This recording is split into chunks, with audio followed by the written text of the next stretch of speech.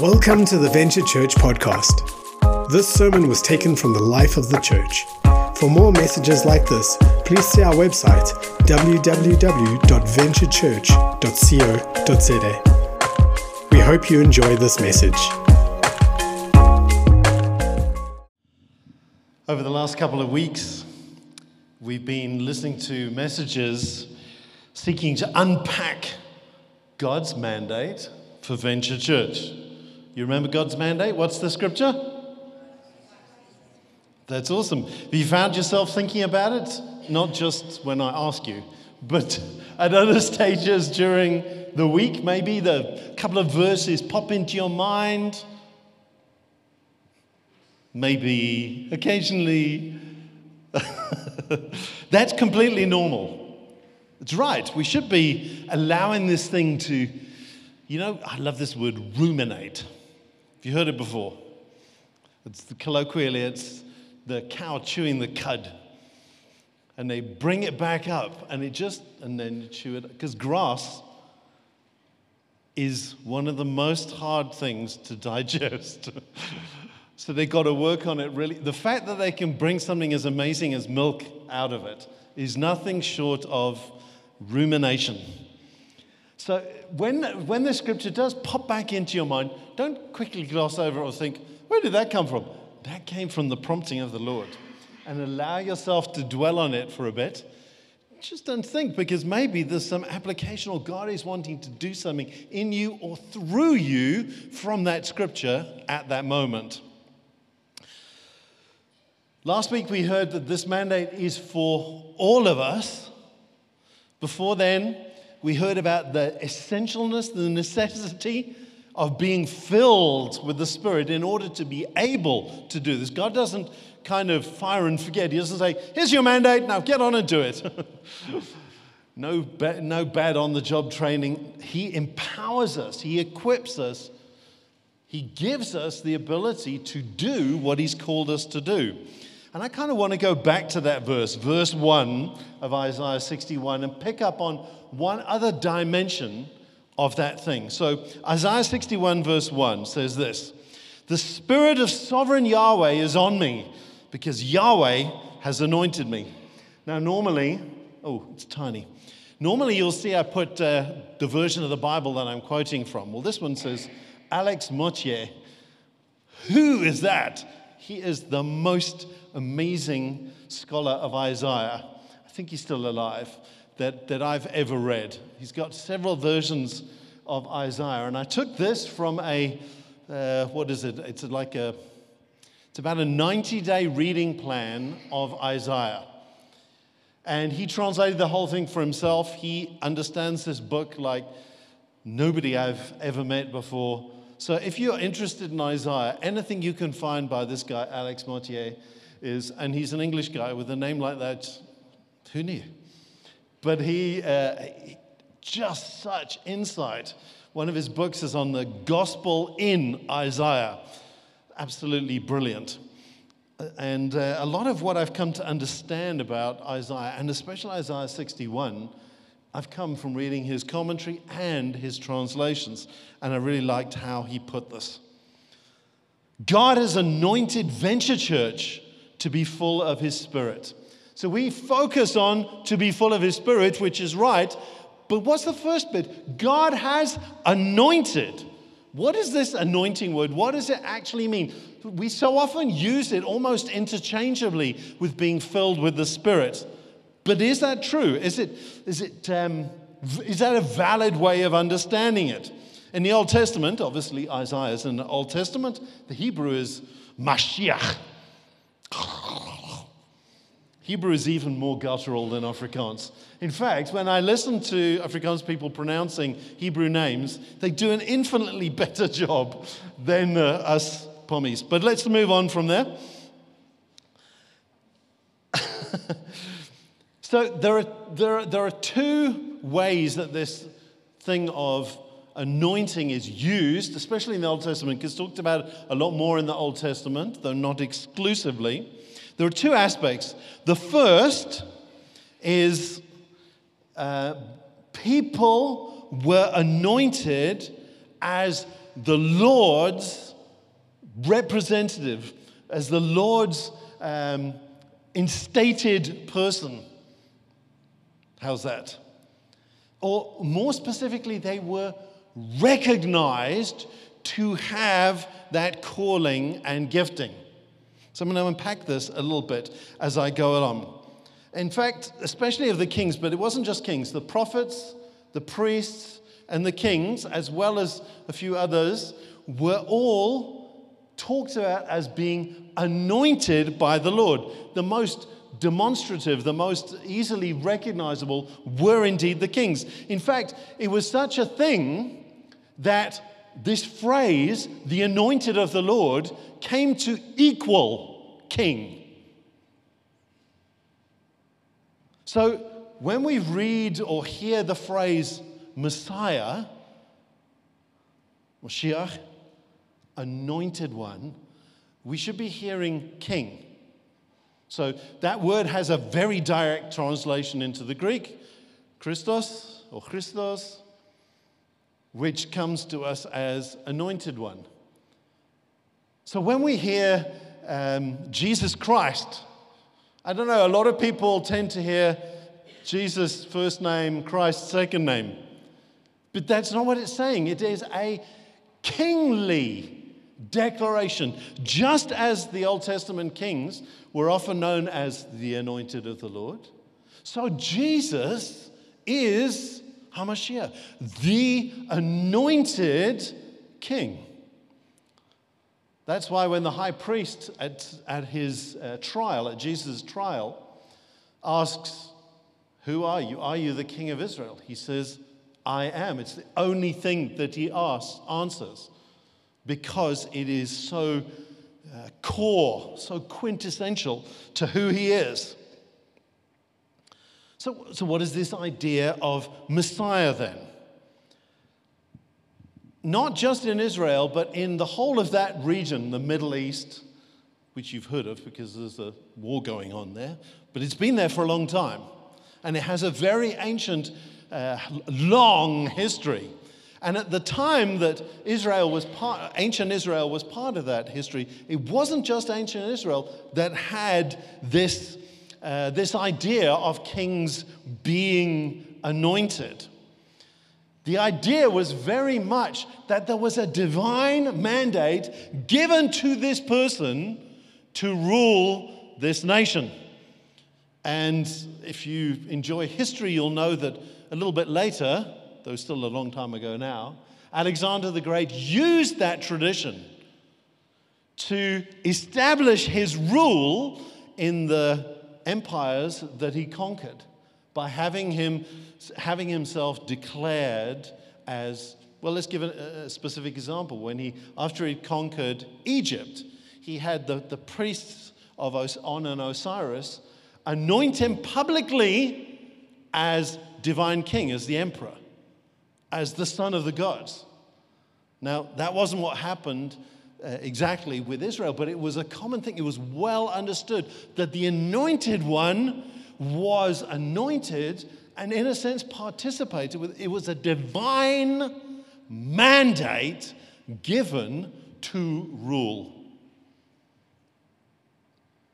It's also possible, especially, but only in the Bible, to see that an anointing, like we've been talking about now, is God staking his claim on the king and then on all that the king rules. And that's a particularly biblical idea of God's ongoing involvement.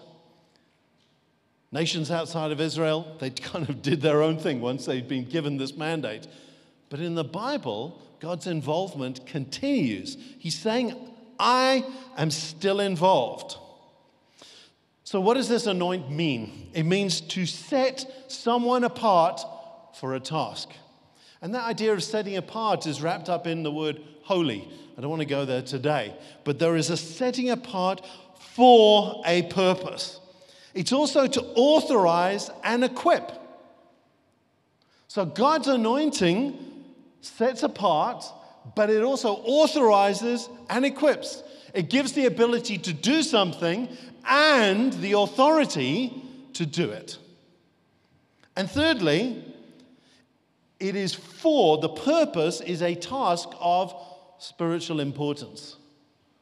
It's not accidental. It's not something that we dream up as a good idea. It's not something we fall into. Like sometimes we feel like we've fallen into it, but it's something that God has purposed. It is something of spiritual importance. So when God anoints, He is setting someone apart. He's authorizing and equipping them for a task of spiritual importance. Well, let's start applying this, if it's such a major theme like I'm saying it is, to Jesus. We read in Acts 10, verse 38. For me, one of the most important scriptures to understand who Jesus is, Acts 10:38, in the whole New Testament as a believer. God, and Peter is giving a sermon, and in the middle of this sermon, this is what he says. God anointed, notice the word, Jesus of Nazareth with the Holy Spirit.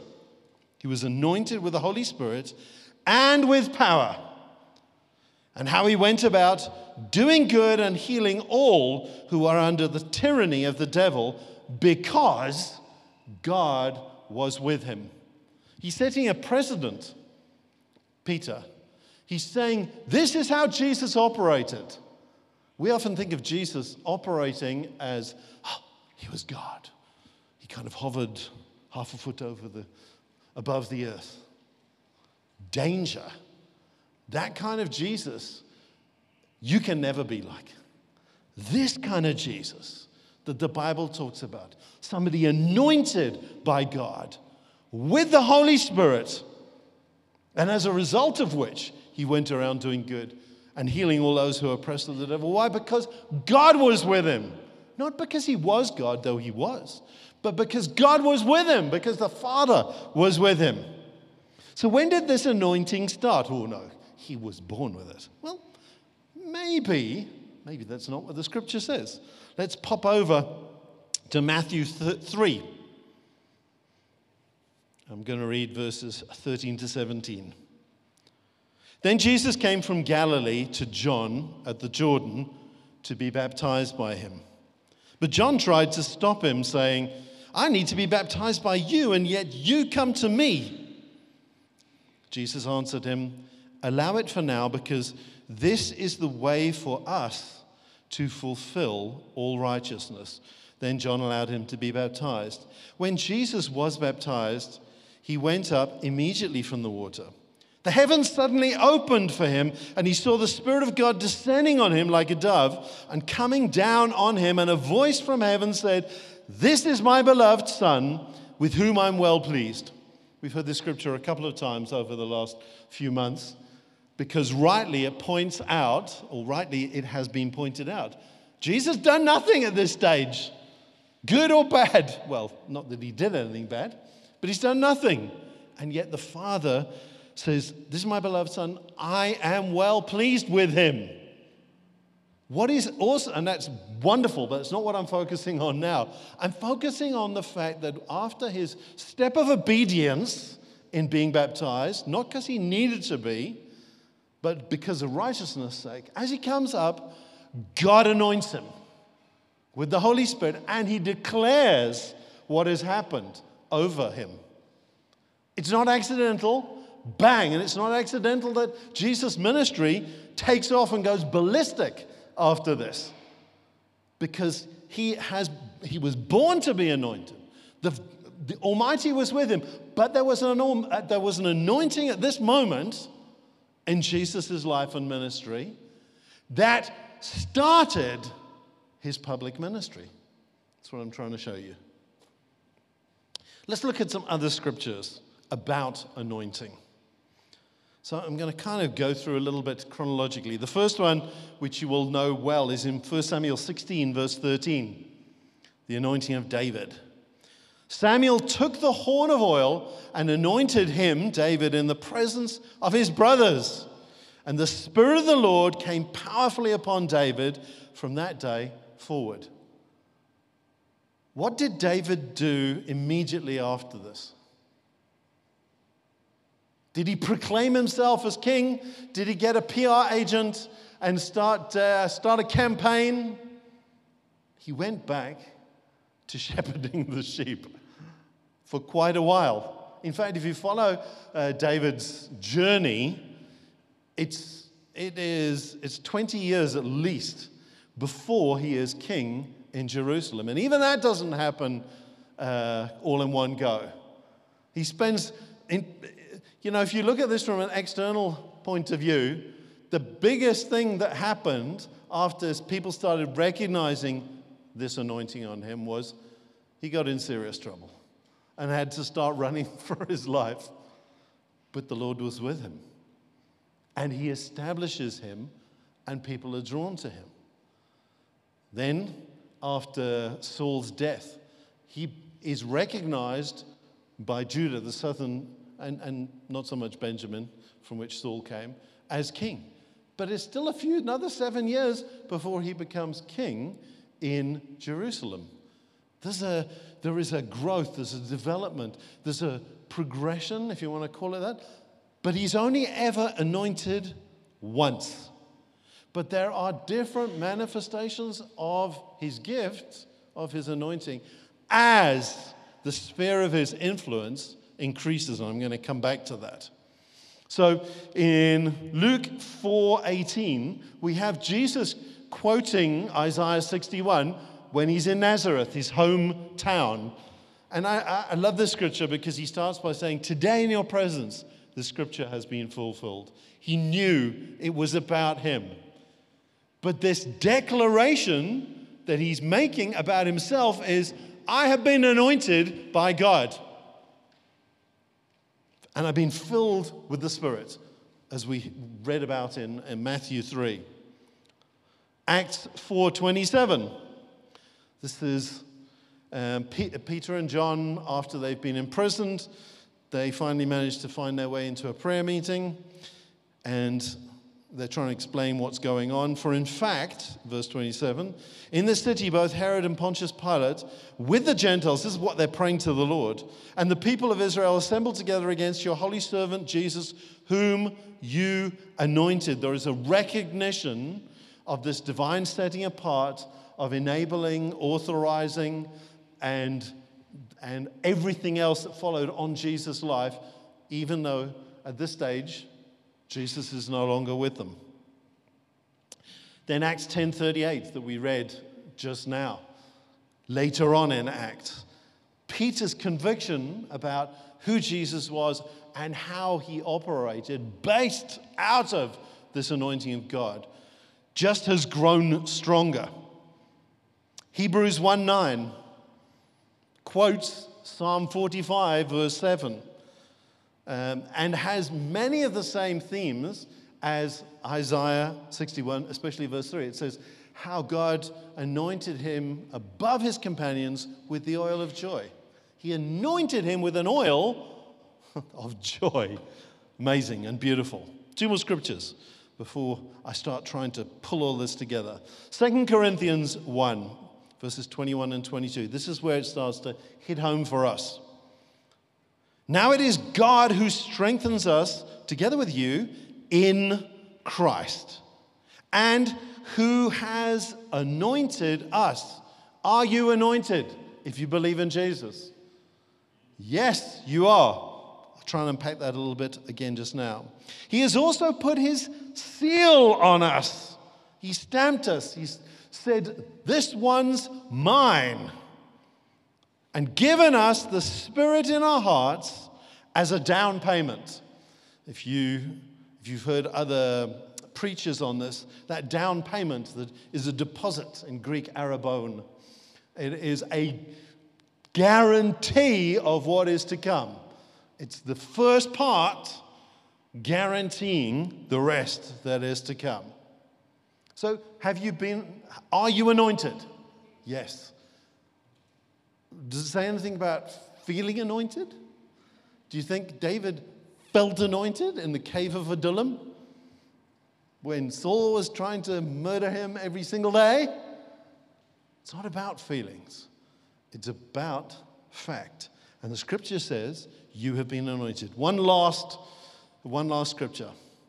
1 John 2, verse 20. But you have an anointing from the Holy One, and all of you know the truth.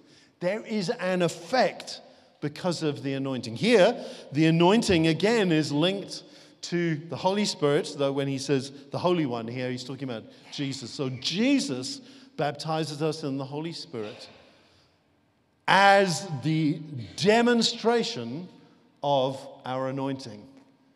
Remember, the anointing is that public demonstration of an already existing reality. So let's dig into this thing a little bit more and apply it. And so I've given you a lot of scripture and a lot of information, despite the fact that I cut a lot out. But I now want to make it practical. I'm going to ask a series of rhetorical questions and hopefully draw all of this together and apply it to us. How does it work? What does it mean? And what are its implications? And what am I supposed to do with it? So the first question is, what is the difference between the anointing and the Spirit being on me, the baptism of the Holy Spirit? We're anointed at salvation, first of all, as witnesses of Jesus' resurrection. That's how Paul describes what happens to us when we're born again. We become witnesses of Jesus' resurrection. I'm not going to unpack that hectically, though. There's a lot to be said there. Why are we witnesses of Jesus' resurrection? Because we cannot be born again except that Jesus was raised from the dead.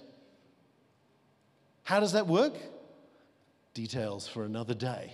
But the bottom line is, because Jesus died, was resurrected, he is able to give us new life, even in this life. That's the Précis version. And because we are born again, we become witnesses, because it's a reality in our lives of that fact. So we are anointed from being born again as witnesses. At the same time, we are also anointed by Jesus with gift ministries. What do I mean by that? I mean the things that we read about in Romans 12 and Ephesians 4 and 1 Corinthians 12 and a few other places.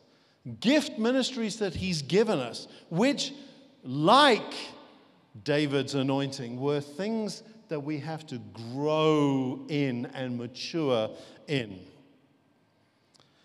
We need the fullness of the Spirit to grow and to mature. In other words, these things don't happen by accident. They happen by the fullness of the Spirit in us. That's why the Scripture tells us we need to be filled with the Spirit. So this is God's investment in us.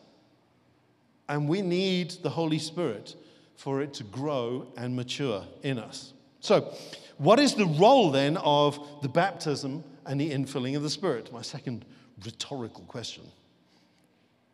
Baptism in the Spirit is a personal, voluntary yielding to the lordship of the Spirit in our lives, being immersed in Him, just like water baptism. There's been a lot of teaching over the years which has tried to smooth out all the different things that the Scripture has to say about the baptism of the Spirit. One of the things that we haven't often done is we haven't said, why is it a baptism in the Spirit? There's obviously other baptisms. Well, there's certainly water baptism. So how is baptism in the Spirit like water baptism? There are actually other baptisms as well. But let's stick with water baptism because we all understand it. Well, when do you get baptized in water? When you make a conscious choice for Jesus and you want to take a public stand. Sure, that sounds a little bit like the anointing, doesn't it? Taking a public stand for an existing reality. So why then do we think of the baptism in the Spirit differently? It is a conscious choice to yield to the Spirit as Lord. So why do we find it so difficult? Well, this thing of lordship is difficult. It's difficult for us as human beings. I think it's particularly difficult for us today as modern people. Why? Because we are told by our society that we have the right to be everything that we are. But we leave off the fact that we are no longer free to just be masters of our own destiny and captains of our own ship, because we are under Jesus. There was a phrase that I think I skipped over in my notes earlier on, that the anointing of kings in Israel was very similar to the way that Pharaoh would make a vassal king. In other words, a king of a kingdom that he had conquered. He would anoint him as king. In other words, this anointing is also a recognition of being under authority as much as it is about having authority. And we forget this sometimes around the issue of being baptized in the Spirit. Is it optional? Well, strictly speaking, no, but it is voluntary. Why is it not optional? Because we can't fulfill what we've been anointed to unless we've been baptized in the Holy Spirit, unless we have yielded, submitted, embraced the fullness of His Lordship in our life. I believe that that's partly why He gives us gifts that we haven't learnt. I know I'm digressing a little bit here, but I do believe this. So, my mum was a modern languages teacher. At one stage, I think she spoke about 6 different languages. And I still remember her telling me this clearly after she'd been baptized in the Holy Spirit and started speaking in other tongues. She said, "This is the most amazing thing. I've spent years learning different languages, and the Lord suddenly comes and He humbles me by giving me a language that I've never learned. Feels like I can speak fluently, but can't understand. And yet I'm talking to Him, spirit to spirit." That's an amazing, for me, that's an amazing story. And it highlights this thing of lordship. That the baptism of the Spirit is about lordship. The baptism in water is about lordship. I declare you, Jesus, you are my Lord. So, what is the role of the baptism and the infilling? Well, if that's the baptism, that can happen at the same time that I get saved. It just has to be a deliberate intention. That hunger has to be a submission to the lordship of the Spirit. So then what's filling? Well, just like anointing is one-off, normally we only get baptized once. I don't think that's absolute law, but the picture is certainly that we get baptized once, and then we need to be filled. You buy a new car and you fill it with petrol. Is it still full of petrol 20 years later? Well, unless you parked it in the car and sealed it hermetically so it doesn't, evaporate. No, it needs to be filled, and it needs to be filled and refilled. We need to be filled. That filling, that ongoing filling, is a regular thing that we need to embrace. So then what is the anointing and what's it for? I've kind of already answered this, but the anointing is our setting apart for divine service. God sets us apart for divine service. Remember that 2 Corinthians 1? You have an anointing. You have been set apart for a divine, God-given purpose. Now it's God who strengthens us together with you in Christ and who has anointed us. He has also put His seal on us and given us the Holy Spirit in our hearts as a down payment. Notice again how closely the anointing and the Holy Spirit go together. They are not the same thing, but they work hand in glove, with the Holy Spirit being the hand. God's deposit in us as we mature that brings us to the fullness of purpose. The Christian life is one that is destined to be full of purpose. And that purpose comes from the anointing that is on us. I wrote this phrase down. The anointing is the delegation of spiritual authority in the kingdom of God. We have spiritual authority because we have been anointed, and that makes a difference in our lives. Just a couple more questions, and then we can respond to what he said.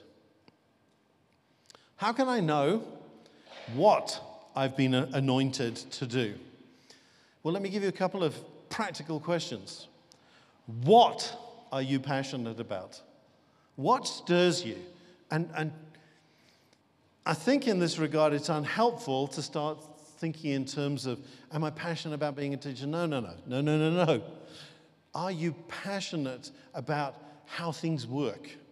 Are you passionate about people? What kind of people? Young people, old people? Where is your passion? Is your passion with things or processes or with people? Is it with this? Where are you passionate? Don't start thinking boxes first. Don't start thinking labels. Start thinking passion. Where am I passionate?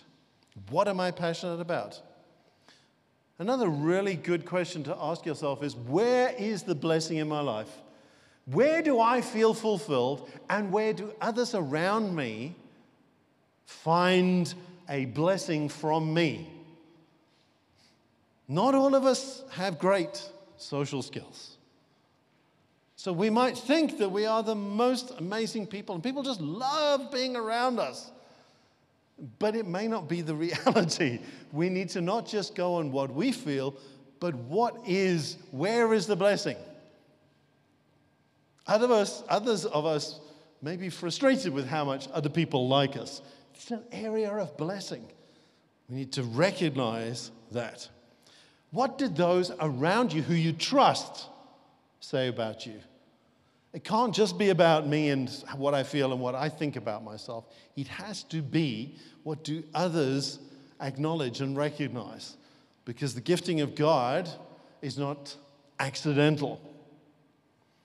And how do you find how to apply that, fulfill that, work out this anointing that God has given you in Venture Church? So after you've done that, what we've just talked about, chat to one of the leaders and get involved. Why? Because even if you get involved in the wrong thing, what turns out to not necessarily be the thing that you are gifted to do, it's easier to steer a ship that is under sail than one that is adrift. So why is being involved a value at Venture Church? Involved is not enough, but involved connects us, it gets us under sail so that God can direct us. When we're drifting, the unintentional life, nothing can be done. It's impossible to direct something that has no means of directing. You may be going in what you feel is 180 degrees the wrong direction. If you are being intentional about it, you can be redirected and brought in the path that Jesus has for your life. If you are adrift, living unintentionally, it's almost impossible to give direction to you. One last thing. Can you demand a title because of what I've been anointed to do? Can I demand a title? God has anointed me as prophet to the nations. Shame. Pick on the prophetic gift. It's most unfair. But unfortunately, that and apostle I've seen most of. Self-appointed, utterly meaningless. When and by whom was it said of Jesus and David, the Lord's anointed? Not Jesus and David. Others. It's one of the reasons why we avoid titles. It's not sin to call me Pastor Francis. Maybe inaccurate, but it's not sin. But I am Francis. What I do is pastor. What I do is teach. What I do is lead Venture Church. It's not a title. It is the fruit of God's anointing on me. So, how does our gift make way for us? That much maligned proverb. It does, but it does by not demanding, but rather giving ourselves. By lovingly, humbly, and submissively operating in whatever we can. By which I don't mean find the worst job to do. We were having a deacons meeting the other day, and we were just talking about sometimes arriving here on a Sunday morning, the toilets are not nice. That is not you don't have to choose the worst possible job, though somebody has to do it, and if you don't, I will. But it's not more spiritual to deprive yourself and to do the hardest things. It is a question of getting involved, giving yourself lovingly, humbly, and submissively to whatever you can. Because then your gift will be recognized. You will be recognized. So we've seen that God has anointed us as part of his mandate to us, all the way back to Isaiah 61. We've seen that the anointing is a setting apart for service with a delegation of authority. So because God has anointed us, there is authority on our lives to fulfill the mandate he's given us.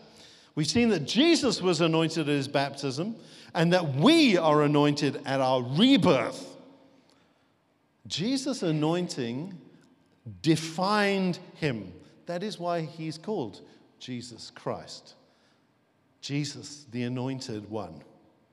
And as believers, we are anointed with the Holy Spirit to walk as Jesus walked.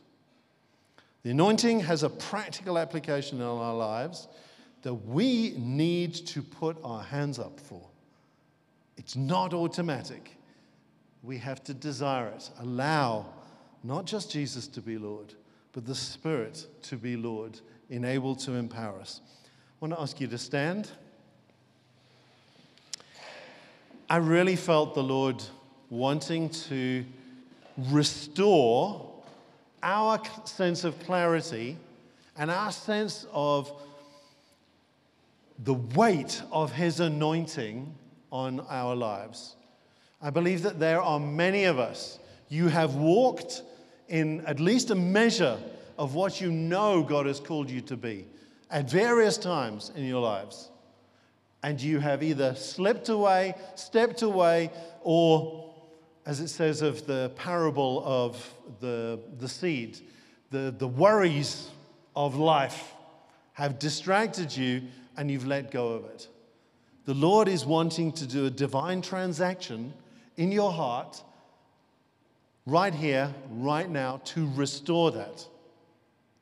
It's also possible that you've never walked in that because you haven't submitted to the lordship of the Spirit. So he's not being able to develop and empower you. He wants to meet with you. You can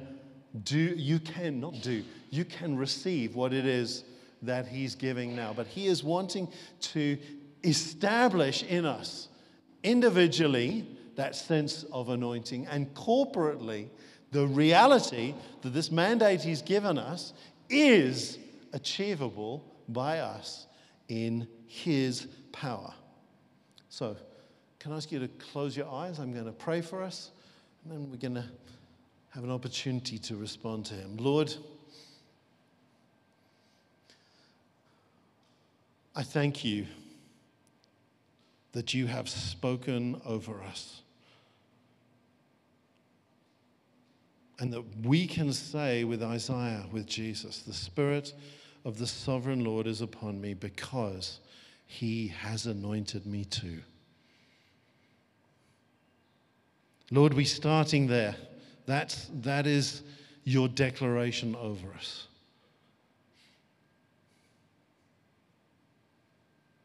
Father, I want to pray for those right now who you're touching their hearts and you're reminding them of the things that have been spoken over them, things that they've been involved in and love doing, and that are no longer parts of their lives.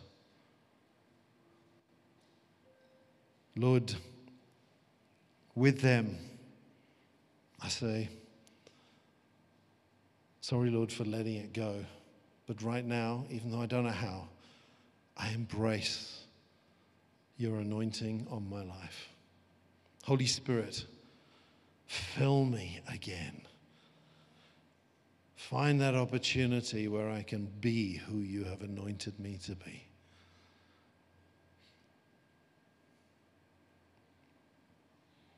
Don't move on from there if the Lord's dealing with you. Yes, Lord.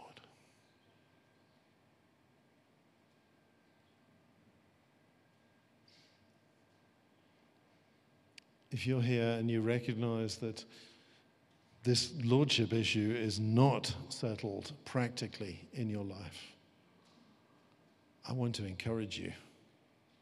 Whether it's Jesus' lordship or the Spirit's lordship and his anointing, yield to him now. Don't have to understand how it works. You just have to be willing. Lord Jesus, be Lord. Lord, I give you my fears. I give you my hurts. I give you my insecurity. Be Lord.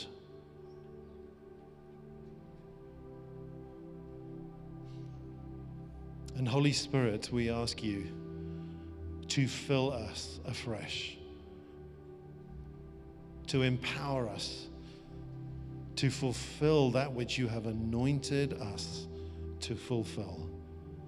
Lord, give us the gifts that we need. Lord, we take no guilt about the past, because we yield ourselves to you, asking you to forgive us where we have blown it. And we look to the future where we can truly live for you.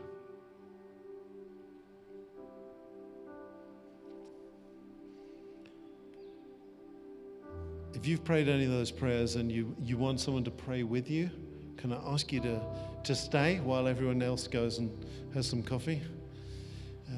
If God's not finished with you, don't rush on, because I have a sense that there have already been, but there still are divine transactions taking place.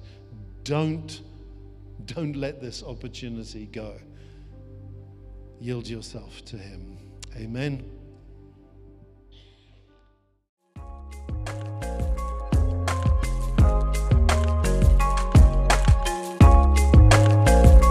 Thank you for listening to this sermon.